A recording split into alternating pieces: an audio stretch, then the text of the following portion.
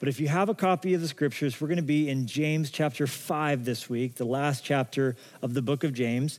And he brings up the subject of prayer. He kind of ends as he began. He began by talking about prayer, and he ends the same way. And we're going to look at some verses that powerfully help us have a picture in mind as we use this gift that God's given to us called prayer.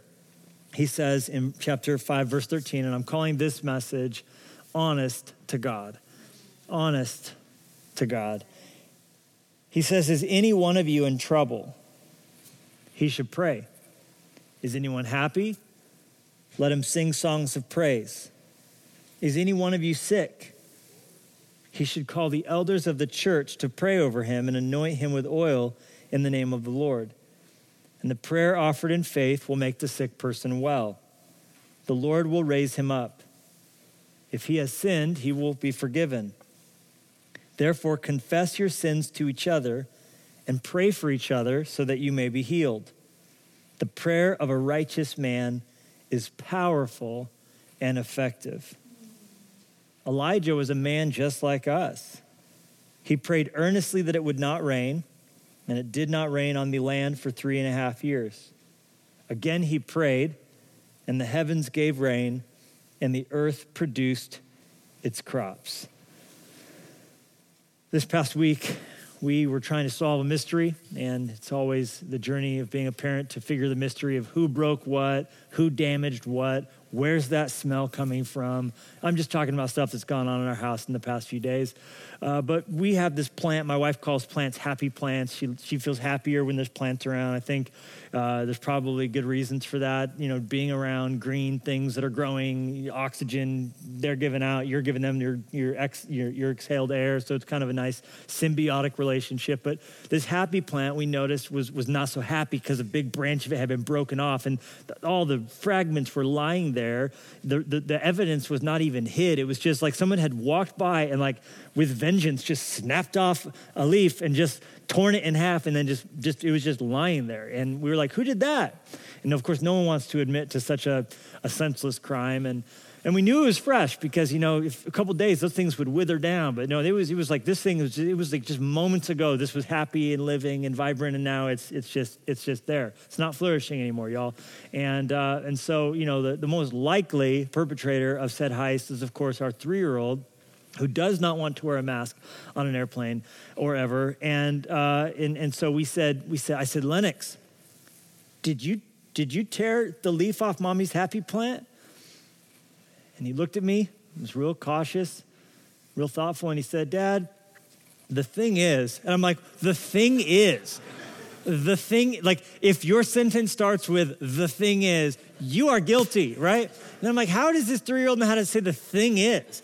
And then I realized he was just saying that so he could stall while he could think about what to do next. I could actually see the wheel spinning in his little mind of like, I don't know what to say. I'm guilty as charged. I don't want to admit it. I don't want to fess up. So I need time to come up with an alibi. So we go, Dad, the thing is, and then he was just silent. We're like, yes.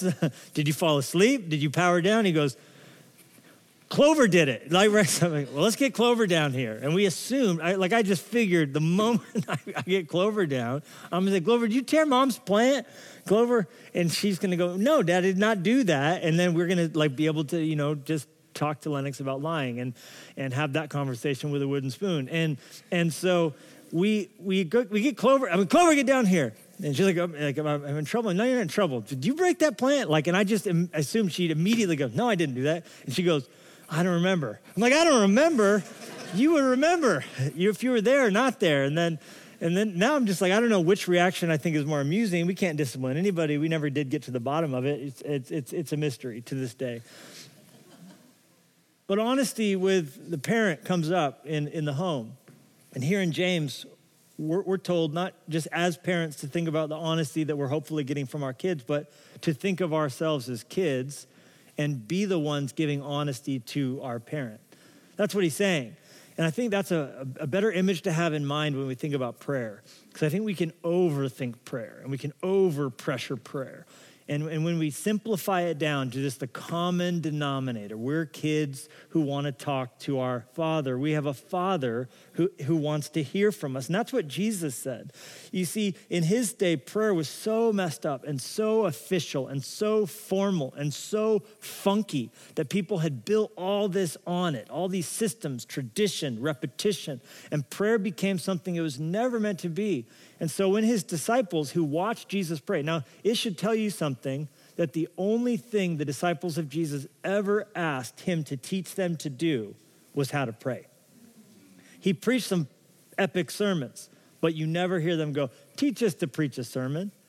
He did some amazing miracles, but we don't ever hear about them going, teach us how you did that miracle. You see, the thing that stood out to them as being the most noteworthy, the most different, the most shocking, the most disruptive was the way they watched him pray. He would get away early. He would get away often. And so one day they said, could you teach us to do that? Because what you do is not how we have prayer in our heads. And he said, it's chiller than you think it is. Don't pray using a ton of words, thinking you're going to impress God with your vocabulary. Don't pray, babbling on. He said, when you pray, just say, Dad, in heaven, you're awesome. Your name is wonderful. I want your will to be done. I want your reign to be done in me on earth as it is in heaven. Dad, I need stuff today, like food and other things. Could you provide it for me? And God, Father, I don't want to do wrong things, but I often do. So could you please lead me in a way that doesn't steer me into temptation, but delivers me from the evil one who I'm scared of and afraid of? And at the end of the day, Father, what I want more than anything is that you would be made famous, you would receive glory, and that your rule would be established forever. So could that be what happens? And the disciples were dumbfounded by how normal prayer was, by how accessible that was, by how simple, by how they had complicated something that was meant to be beautiful, something that was meant to be natural. Every child knows how to raise up his hands and say, Dad, how to say, Mom. It is intuitive in the essence of a child to cry out for the provision and protection and comfort of the parent. And Jesus said that's what prayer is meant to be for us. And James today in these verses helps us to see the importance and the power and the raw energy that flows through God's followers, the followers of Jesus, when we don't neglect or abuse, but we rather pay attention to this powerful tool that we've been given that's called prayer. And there's really two things that run through these verses that are sort of a common denominator. And the two themes that run through it concurrently are health, vitality, being healthy, and having a healthy prayer life. And what I want to show you is that these two things are actually one. They can't be disconnected, that you actually do become healthier as you pray. That's what James is talking about. You see it come up again, like this person could be well. If they're sick, they could be well. If someone's got an issue, pray for them. He's presenting prayer as the means by which we walk in wellness. Now, it's interesting because the Bible is not the only place you could turn to discover this. I have a friend named Ben Stewart, and he turned me on to. So shout out Ben and Donna and all those at Passion City, DC, leading the charge in our nation's capital, building a vibrant, dynamic church as a part of the Passion City house. But Ben turned me on to an article that ran a few years back in the Huffington Post. And the title of this article, the headline of this article was, and I quote, "Why people who pray are healthier than those who don't." Wow. I could have taken that as the title of my message. And I'm going to just read to you an excerpt from this article. It says, quote, "There is a connection between body and soul and heart and health. The relationship between prayer and health has been the subject of scores of double-blind studies over the past 4 decades." And then it presented a number of them. For instance, a study done at Dartmouth Medical School found that patients with strong religious beliefs who underwent elective heart surgeries were 3 times more likely to recover than those who were less religious. The National Institutes of Health funded a study that was done that found that individuals who prayed daily were 40% less likely to have high blood pressure than those who did not pray at all. A study done at Harvard discovered that there is something triggered inside the human body called the relaxation response, which occurs during periods of prayer and meditation. The body's metabolism decreases, the heart rate slows down, blood pressure goes down, and your breath even becomes calmer and more regular. Now, you could hear that and a little bit skeptically think, oh, then it's a placebo. That all makes sense. We long have known if you slow down your breathing and come to a more calm state like you would while you were praying, that you're going to, of course, find positive benefits to it, but you would say the same could be done doing yoga or any other sort of meditation. Well, the next study they pointed to was one conducted at Bowling Green State University, where they had a group of people self-identify as suffering from migraines. And they took one group of the people, and they didn't know what they were a part of, and they were asked to spend 20 minutes every single day repeating a spiritual affirmation, like God is good, or God is my peace, or God is love, kind of the thing you would say during prayer. And those people were in that group. The other group was a non-spiritual group, and they were told to just mutter something like, grass is green and sand is soft, while they were trying to calm themselves down. They were both spending 20 minutes sort of meditating, but one was doing so, giving themselves over to what we would call prayer, and the other group was just sort of like, just chanting a mindless mantra. And what they found, this is so amazing, the spiritual meditators at the end of it reported fewer headaches and more tolerance of pain than those who were just simply given a benign, neutral phrase. So James says, hey, you want to be well? Don't forget to pray. You need to use this gift of prayer. And so what we're going to discover as we go through these verses with the minutes that remain is that there are sort of 7 keys to a powerful prayer life. And I hope you'll jot these down. We need to understand, to utilize prayer in the right way.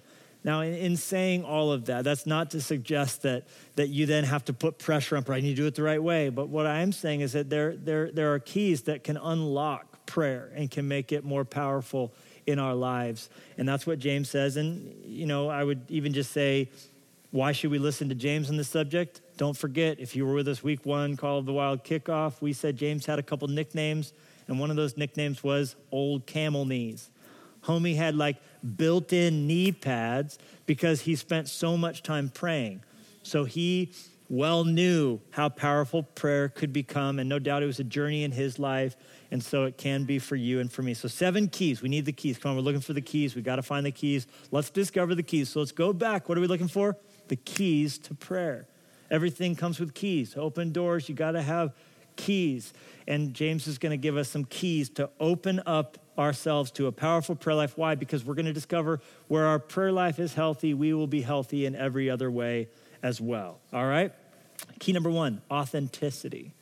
Jot that down. We're going to collect all 7 keys. Authenticity. I'm talking about transparency or being vulnerable. This is as opposed to a facade. This is as opposed to pretending you have everything together. This is where you're being honest and authentic in prayer. And that's why he starts out right away. Are you in trouble? Man, have you thought about praying about it? And when you pray in trouble, what should you talk to God about? The thing that's troubling you. You should cast your care on him, cast your burden on him, bring your anxiety to him. You dealing with lust today? Tell God about it. Tell God, I'm tempted. I shouldn't be looking at these images. I shouldn't be watching these movies. God, I'm tempted. I'm having this problem. This is a difficulty. Even just speaking those words gives you power. The enemy wants to always smother you in secrecy, keep you silent in the dark so he can snuff you out, making you feel just completely alone. But when you're honest to God, it casts light. It brings light on things, and nothing sanitizes like sunlight. I'm telling you, nothing healthy grows in the dark. And when you just tell God honestly about it, there's a power in that. So tell God about your troubles. Here's the great thing about walking with Jesus. We have an anchor for every storm. And I'm convinced that when we tell God what we're afraid of about, when we tell God what's going on, it's sort of like throwing that anchor into the water. The anchor is not going to do you any good in the boat. But when you throw it overboard, when you let it go down to the bottom of the sea, it's able to pull you taut in the midst of that storm. So right there in the midst of it, I'm afraid.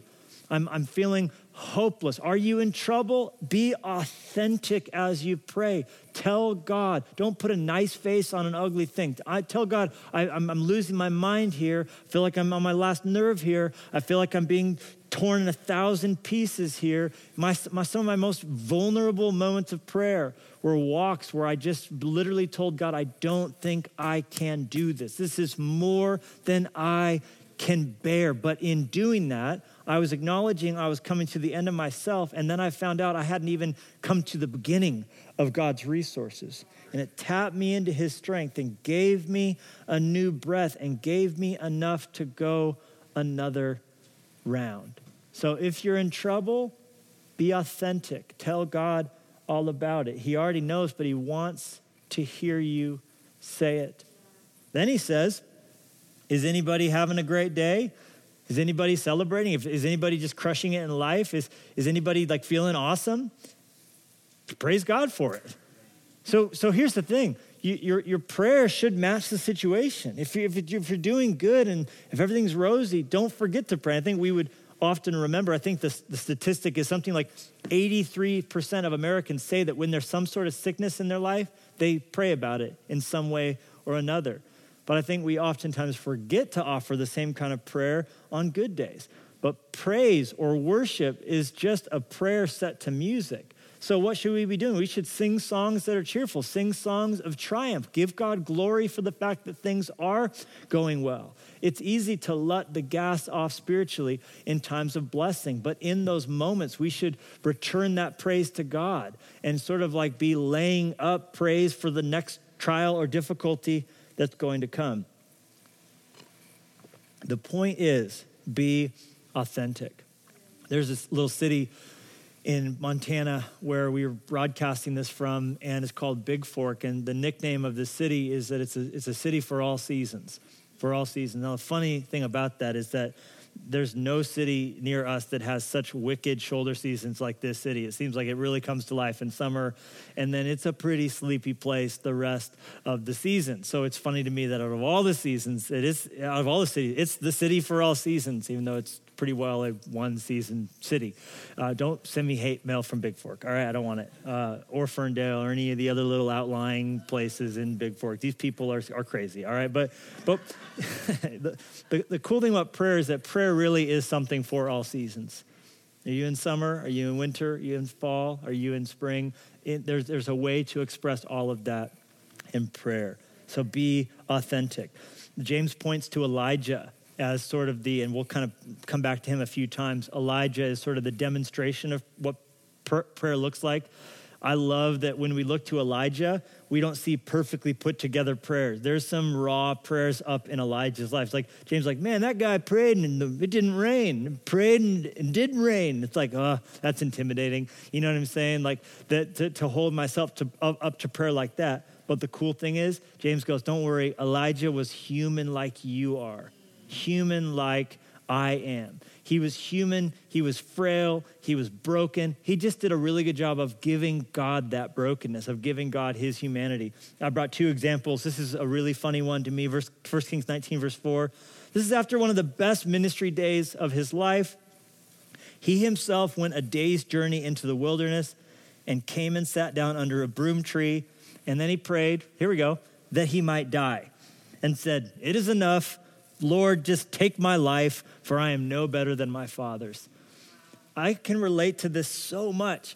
Someone asked me how it feels like if I have an off weekend, if I didn't feel like I preached good. Like, is that hard to get over? And I'm like, actually, no, it's awesome because there's nowhere to go but up. You know what I'm saying? Like, that's not hard. The hardest Mondays for me are the time when I feel like it was an amazing weekend. It just flowed and God showed up. It was powerful. Sometimes those are the most challenging Sunday nights, the most difficult Mondays where I just feel like, how are we going to do that again? And it's just kind of like, sometimes in the moments of blessing, there's just difficulty. And Elijah sort of had that, a high, but then it was like, bang, low, low. And he wasn't prepared for that. He wasn't ready for it. And he just got to this low place. And so what did he do? He went to God. God, I feel like I can't do this anymore. I feel like I've peaked. I feel like how do I top that? I feel like I can't go on. I'm no better than my fathers. And he authentically, this is the person held up as the image of what powerful prayer is. And he had low, low, low, low lows. But he brought those lows to God. Another one, verse 10. When God said, well, what's the matter, man? Why are you so low? He said, well, I've been very zealous for the Lord God of hosts, for the children of Israel, have forsaken your covenant, torn down your altars, killed your prophets with the sword. I alone am left, and they seek to take my life now. What is this? He's being real, and his honesty is articulating self-pity. And I think it's always a sign that we're unduly focusing on ourselves as the hero of the story when we start to feel words of self-pity coming out. I'm the only one doing this. No one notices this. No one sees the trouble I've seen. I work so hard, and they don't appreciate this. Everyone around here takes me for granted, right? And God lets him speak, lets him talk. God lets him get it all out, and it sort of made him feel better. And then at the end, God was like, hey, you know how about that? Like, you know how you thought you're the only follower I have, so don't know how to break this to you. I have 7,000 other super legit prophets who haven't forsaken me at all. Like, I know you think you're the only one. The point is, God enlightened him by allowing him to be honest with him. God can handle your raw honesty. And a lot of times, even just in the articulating of it, you'll start to see it for what it is. And you can write that out and look at it and go, oh, I see what's going on here. My lens isn't right. I'm not seeing things properly. But it only happens as you are authentic with God. The second key is unity. Unity. One of the reasons that prayer is so powerful is because it releases unity.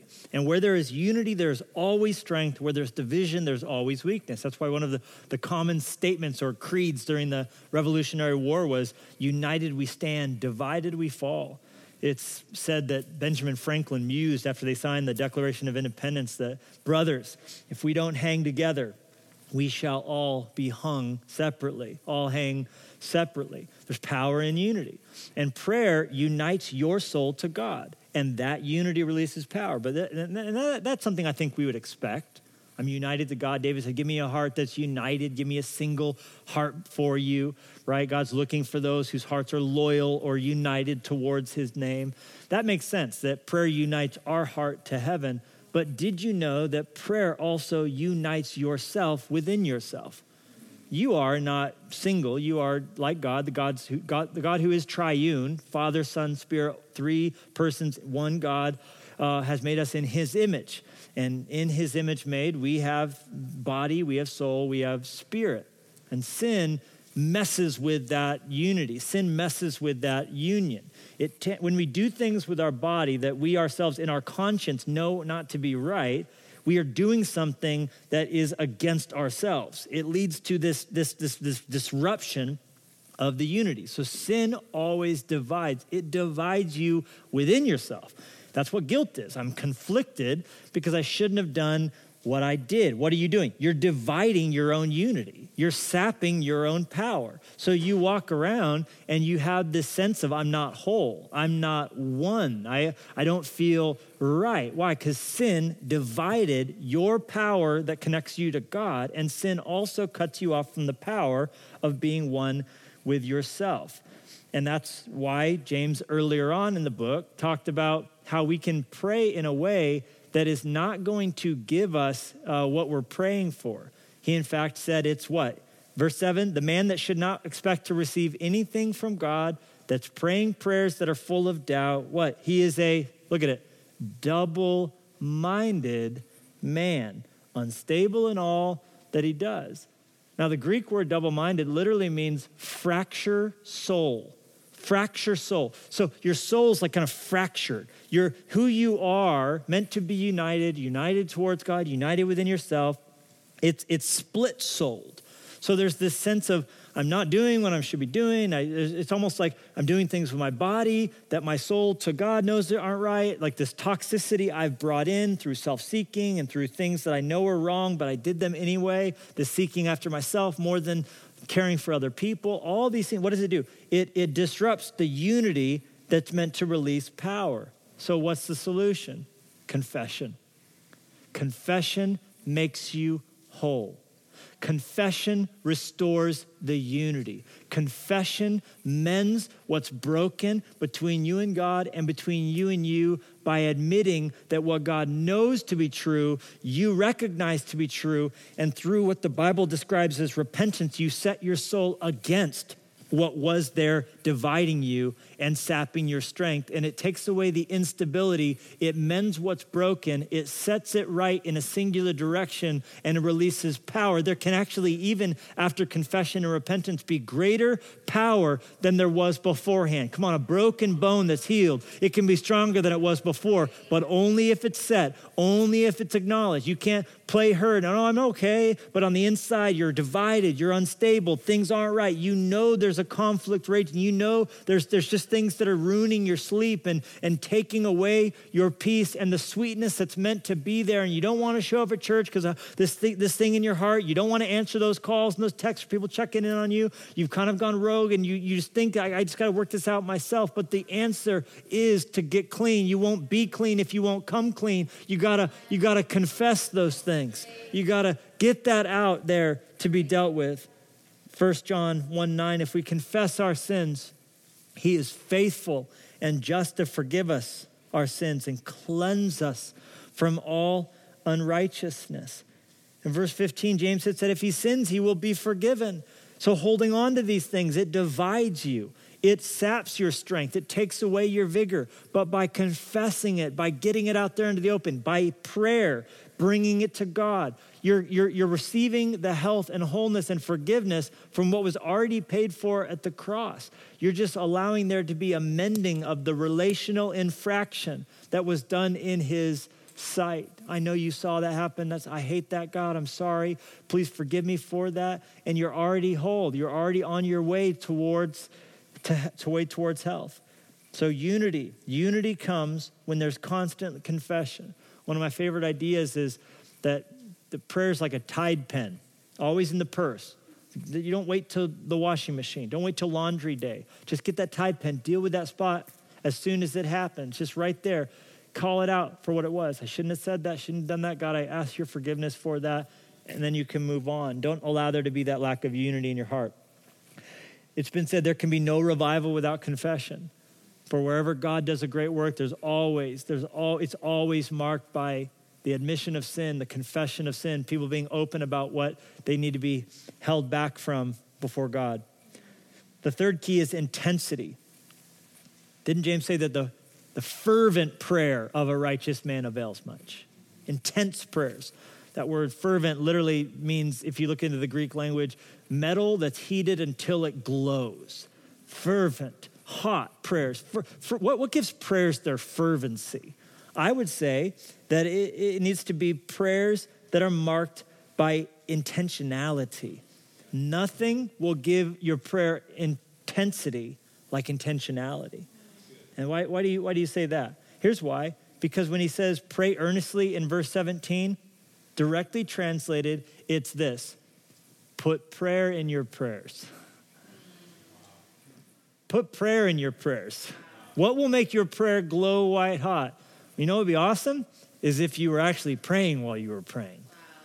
As opposed to your mind being checked out and you being able to babble a prayer in repetition and rote, like you're saying the words to a nursery rhyme or a Beatles song. That you can just sort of say it without even thinking about it.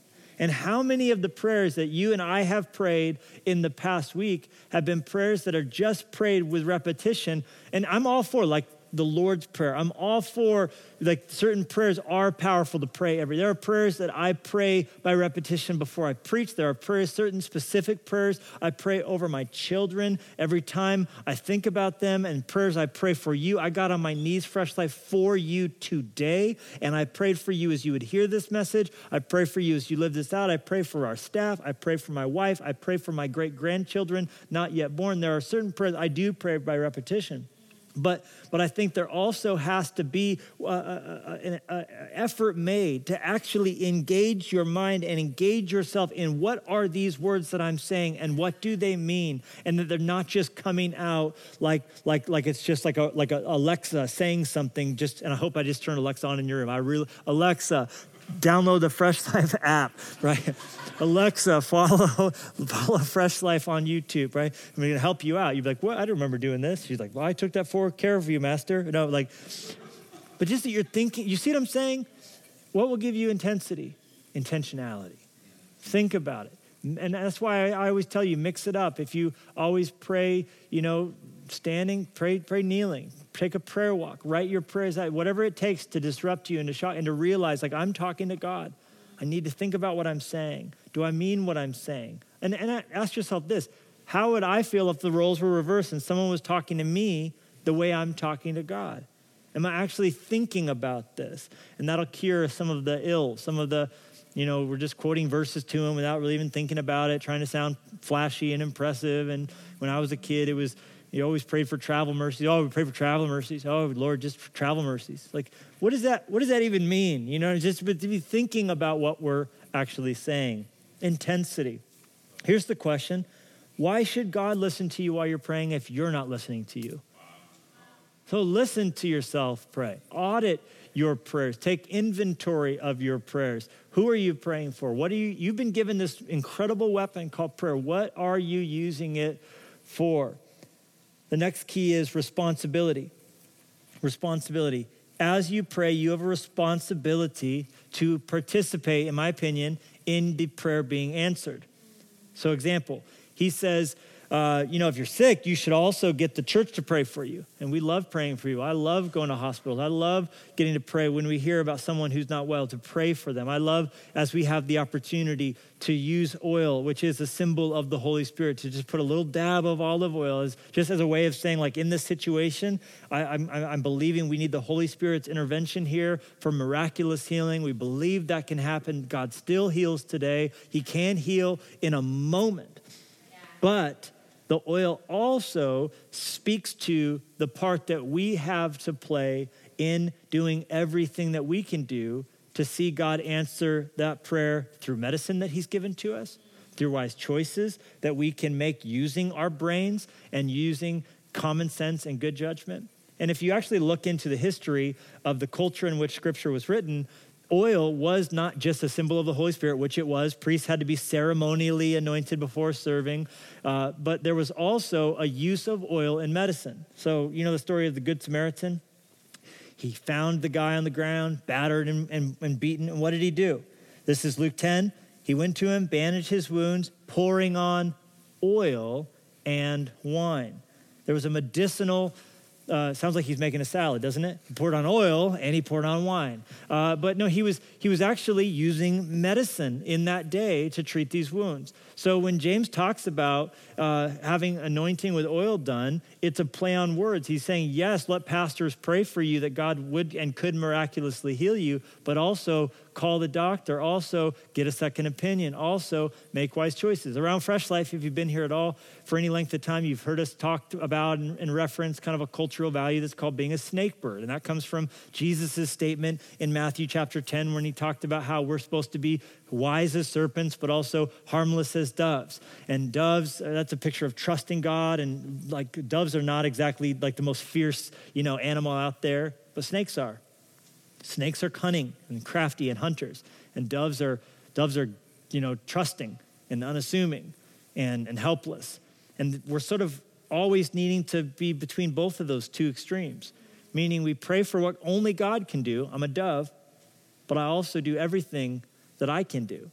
So I prayed for God to work powerfully through this sermon, but then I also worked hard to study and to put the message together and research. You see, I'm not just gonna pray for God to give me a great wife one day, as I did. I'm also gonna, brush my teeth and pay down my credit card and get finances in order. You see what I'm saying? Like, are you ready for the thing God's preparing you for? We need to pray for, Yes, but then also be willing to take the wise steps to bring those things about. I'm praying for my neighbor to get saved. You know what I'm also do? I'm also going to invite him to church and tell him they can join us for church online. I'm not just going to ask, oh, there you go, God. I'm going to remember there's a responsibility in it. God, move heaven and earth through this church. But you know what I'm going to do? The first time I get paid, the first action is going to be to give the first and the best to God. He blesses me. I'm going to extravagantly give an offering above and beyond that. I'm going to ask always, how can my resources, it's a big theme in James, how can my resources not just be laid up for me to die and leave this world with them not doing something of heavenly good? I'm going to be always paying for what I'm praying for. James says, you have a responsibility. You have a part to play. Don't just pray, thy will be done on earth as it is in heaven. Be about your Father's business every waking day. Elijah, you know, the epic prayer guy. Yes, he sought God and preached sermons and did miracles, but guess what? When he was low that day and feeling hypoglycemic and crashing and I don't want to live anymore and all the rest, you know what God did? God, you're like, well, he probably sent him a Bible and had him read it. No, actually, no. Look at 1 Kings 19:7. God sent an angel to say, hey, man, you should arise and eat because this journey is too great for you. So take a nap, eat something. And when he woke up, he's like, you're still cranky. Go back to bed and get some more food. Like he literally was like, you're not taking care of yourself. So we come to God, help in this way. And God's like, how many hours of sleep are you getting? How many ounces of water do you drink per day? The point is, God will not give us a supernatural answer to a natural problem, to something that has its origin in us just not being wise. So you have a part to play, responsibility. The second to last key is eternity. In all of this use of prayer, let's always keep our mind on the bigger picture. Yes, God can use prayer to miraculously intervene and heal someone. He also can use medicine that he's given us the ability to figure out to heal someone. But in all of that, it's all a delaying of the inevitable. If God raises the dead, if God heals the sick, they're going to move back towards sickness, back towards the grave. Even Lazarus, who came out, had to die again. So our biggest agenda isn't just to see signs and wonders. Jesus considered it a failure if only miracles and signs were done and there was not the lasting work of salvation in the soul. And that's what James seems to be pointing to when he says in verse 15, the prayer offered in faith will make the sick person well. Underline that word well. And then he says, semicolon, the Lord will raise him up. That's speaking about the resurrection. That's the last day. The greatest salvation God can do, the greatest wellness that can happen is not that you're cured of your chronic pain or cancer, though God can, and I pray he would do that for you. The greatest thing God could do is do such a work of wellness in your soul that on the last day you're raised up, not just well physically, but well in body, in soul, and in spirit, made whole by the precious blood of Jesus Christ shed for you on the cross, that you're well inside and outside, that you have a promise that your portion is not just in this life, but your life is hidden with Christ in God, and that when Christ, who is your life, appears, that you will appear with him in glory. Not just that you would get 80 years instead of 70 or 90 instead of 80 or 110 instead of, listen, we're all going. If it's a car accident or cancer or COVID, this life is a vapor. It's temporary. Come on, there's something so much better, and it's called eternal life. There's something better. It's called immortality. That's why Jesus died on the cross, to conquer death for you. So we're not just clinging to, can I get 7 more minutes, 12 more minutes? How do I guard my life here? Can I live inside of a plastic bubble? Look, do all the things, wear your seatbelt, all the stuff. But at the end of the day, we're all leaving this world through something called the grave. And the Bible says God wants you to be well so you can be forever well. And that's what he has planned for all of us. So keep your mind as you pray on eternity. Eternity. We're not just praying for the safety of our kids. Yes, we want our kids to be safe, but you know what we want our kids to be saved. Saved for our children. Saved. We want people, keep your mind on eternity in the prayers that you're praying. I had you underline the word well. God can make you well even when your prayer is not answered like you wish he would answer it. The man on the screen is Horatio Spafford. Horatio Spafford lived in Chicago when the Great Fire swept through in 1871. He had already experienced catastrophic loss when his little boy died of scarlet fever.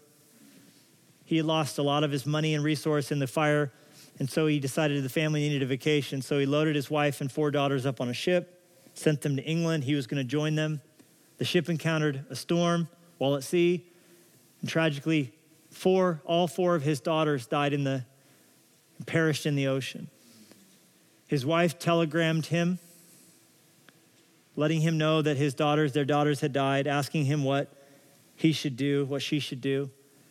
He immediately boarded the next ship he could. And as he made his way to reconnect with his grieving wife in England, the captain of the ship notified him when they were over the precise location where his daughters had perished. Horatio went to the edge of the railing and looked over at the waters that held his daughters' bodies, and he wrote the words to a famous hymn. He wrote these words: "When peace like a river attendeth my way, when sorrows like sea billows roll, whatever my lot thou hast taught me to know, it is well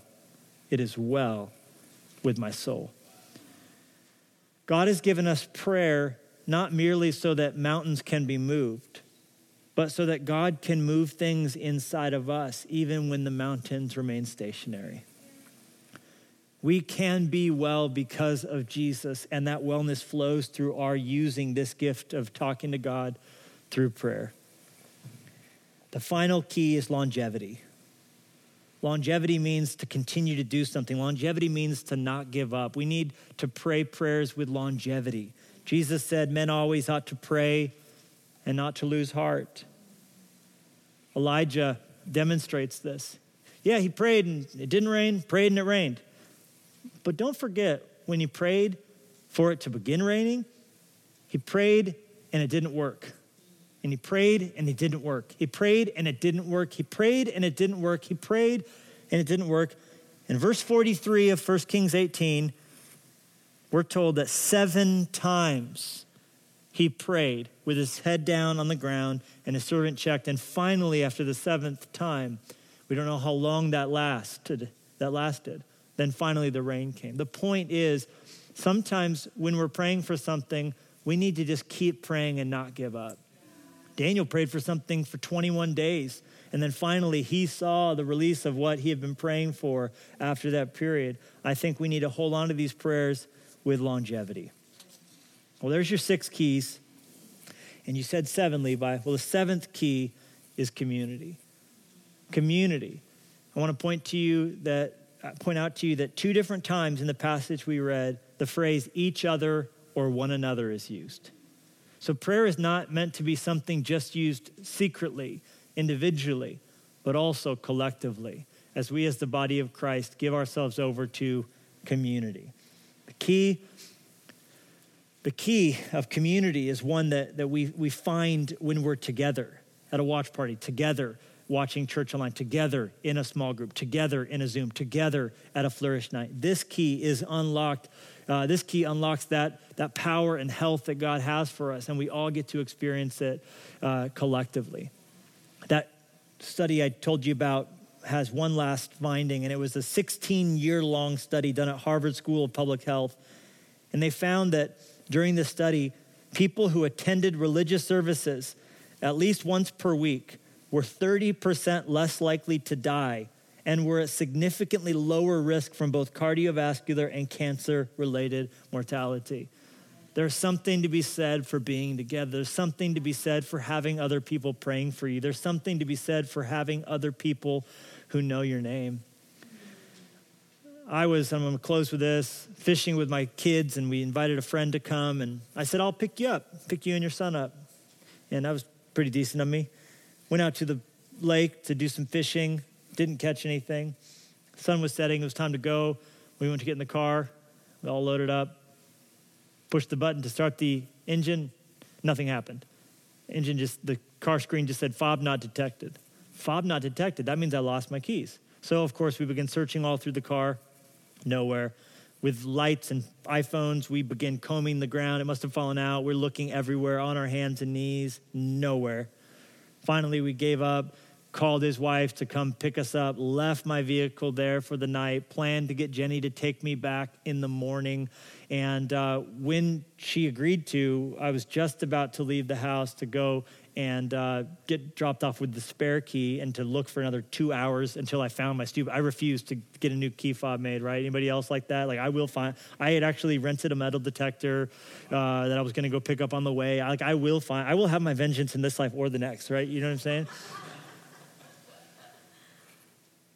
And just as I was about to hop in Jenny's car to get the metal detector and go back out to the lake, I was walking past the kitchen table and thought, oh, that's funny, my keys are on the table. And I just thought that's interesting that I left them there. I never leave them there. And those were the keys that we had spent the whole evening looking for at the lake. The keys that I was about to look for were the metal detector for the rest of the morning. What are you doing here? Then it all made sense to me. When I stopped to grab the fishing poles, the girls were already in the car. I said, stay right here. I'm going to go grab the fishing poles. But I had brought the keys in with me, set them down. The car was running in the driveway. You see where this is going. The moment I turned off the engine at the lake, we were doomed. From the moment I shut the car down, there was only one way this story was going to end, and it was with us not leaving in that vehicle that evening. The keys were never there. All that frustration, all that looking, all that scrounging around, the keys were never there. Listen to me, the keys were always in the house. The keys were in the house. What I was looking for out there was right in here the whole time. Church, we don't have to go out there looking for this, looking for that. Why am I not healthy? Why is this broken? God has given us within each other and with prayer and with our relationship with him and one another everything we need to thrive, no matter what the gates of hell are able to throw at us. Come on, chat it if you hear it. The key is in the house. The key is in the house. Thanks be to God for giving us each other that we might flourish in the midst of the craziness of this life. Honest to God, it'll work. I guarantee it. Father, we thank you. We thank you for what happens when we lean into our relationship with you and with each other. I pray we would not soon forget that the key is in the house. That's why you care so much about the church. That's why you built it. That's why your mind is on it. Your heart is in it. You want us to thrive and be well. You want it to be well with our soul. If you're watching this and you would say, I want to give into this. I want to put these things into practice in my prayer life. If that's you I'm describing, just raise your hand up. Raise your hand up. It could be 1, 2, 3, or all 7 that have really touched you. And you'd say, I want to work on this week. I want to grow in using this gift called prayer. God sees your hand. He sees your willingness to watch him work in your story. So I want to pray a blessing. Keep your hand up, please. Every single person who's responding. God, I pray you touch them. I pray they would see change in their life as they put this into practice. But I also pray, God, that even if they don't, that they would keep at it. I pray with that great spirit of longevity, they would keep trying and believe that they're being changed from glory to glory and grace to grace. I pray not only would you meet them as they meet with you, knowing you will, I pray you would speak to them very specifically in unmistakable ways in that stillness as they listen. They would hear you speaking and singing your love over them. I pray this in the mighty name of Jesus. And with every person still praying, head bowed, eyes closed, if you are watching this and you haven't entered into a relationship with God, you're what the Bible calls someone whose hope is in this world, this life. Your job, your resources, whatever it would be that you're looking to for your meaning, your identity, your satisfaction. You could find that in Christ. And you'll never find what you're looking for on this planet because nothing can give you immortality. Nothing can give you that forgiveness of sins, that rightness on the inside. So I'm going to lead you in a prayer. And if you're ready to give your heart to Jesus, say this with me. Say this. Say, dear God, I know I'm a sinner. I pray you'd forgive me. I'm empty. I pray you'd fill me. I'm lost. I pray you'd lead me. In Jesus' name I pray. Amen. Amen. God bless you. God bless you making that decision. There's a number on the screen. We'd love to have you send a text message to that number, 97000, and put the words Fresh Life in your text so we could just encourage you. We could pray for you this week and do that by name. So we'd love to hear from you. Send that text. God bless you. Thanks for joining us for Fresh Life this week.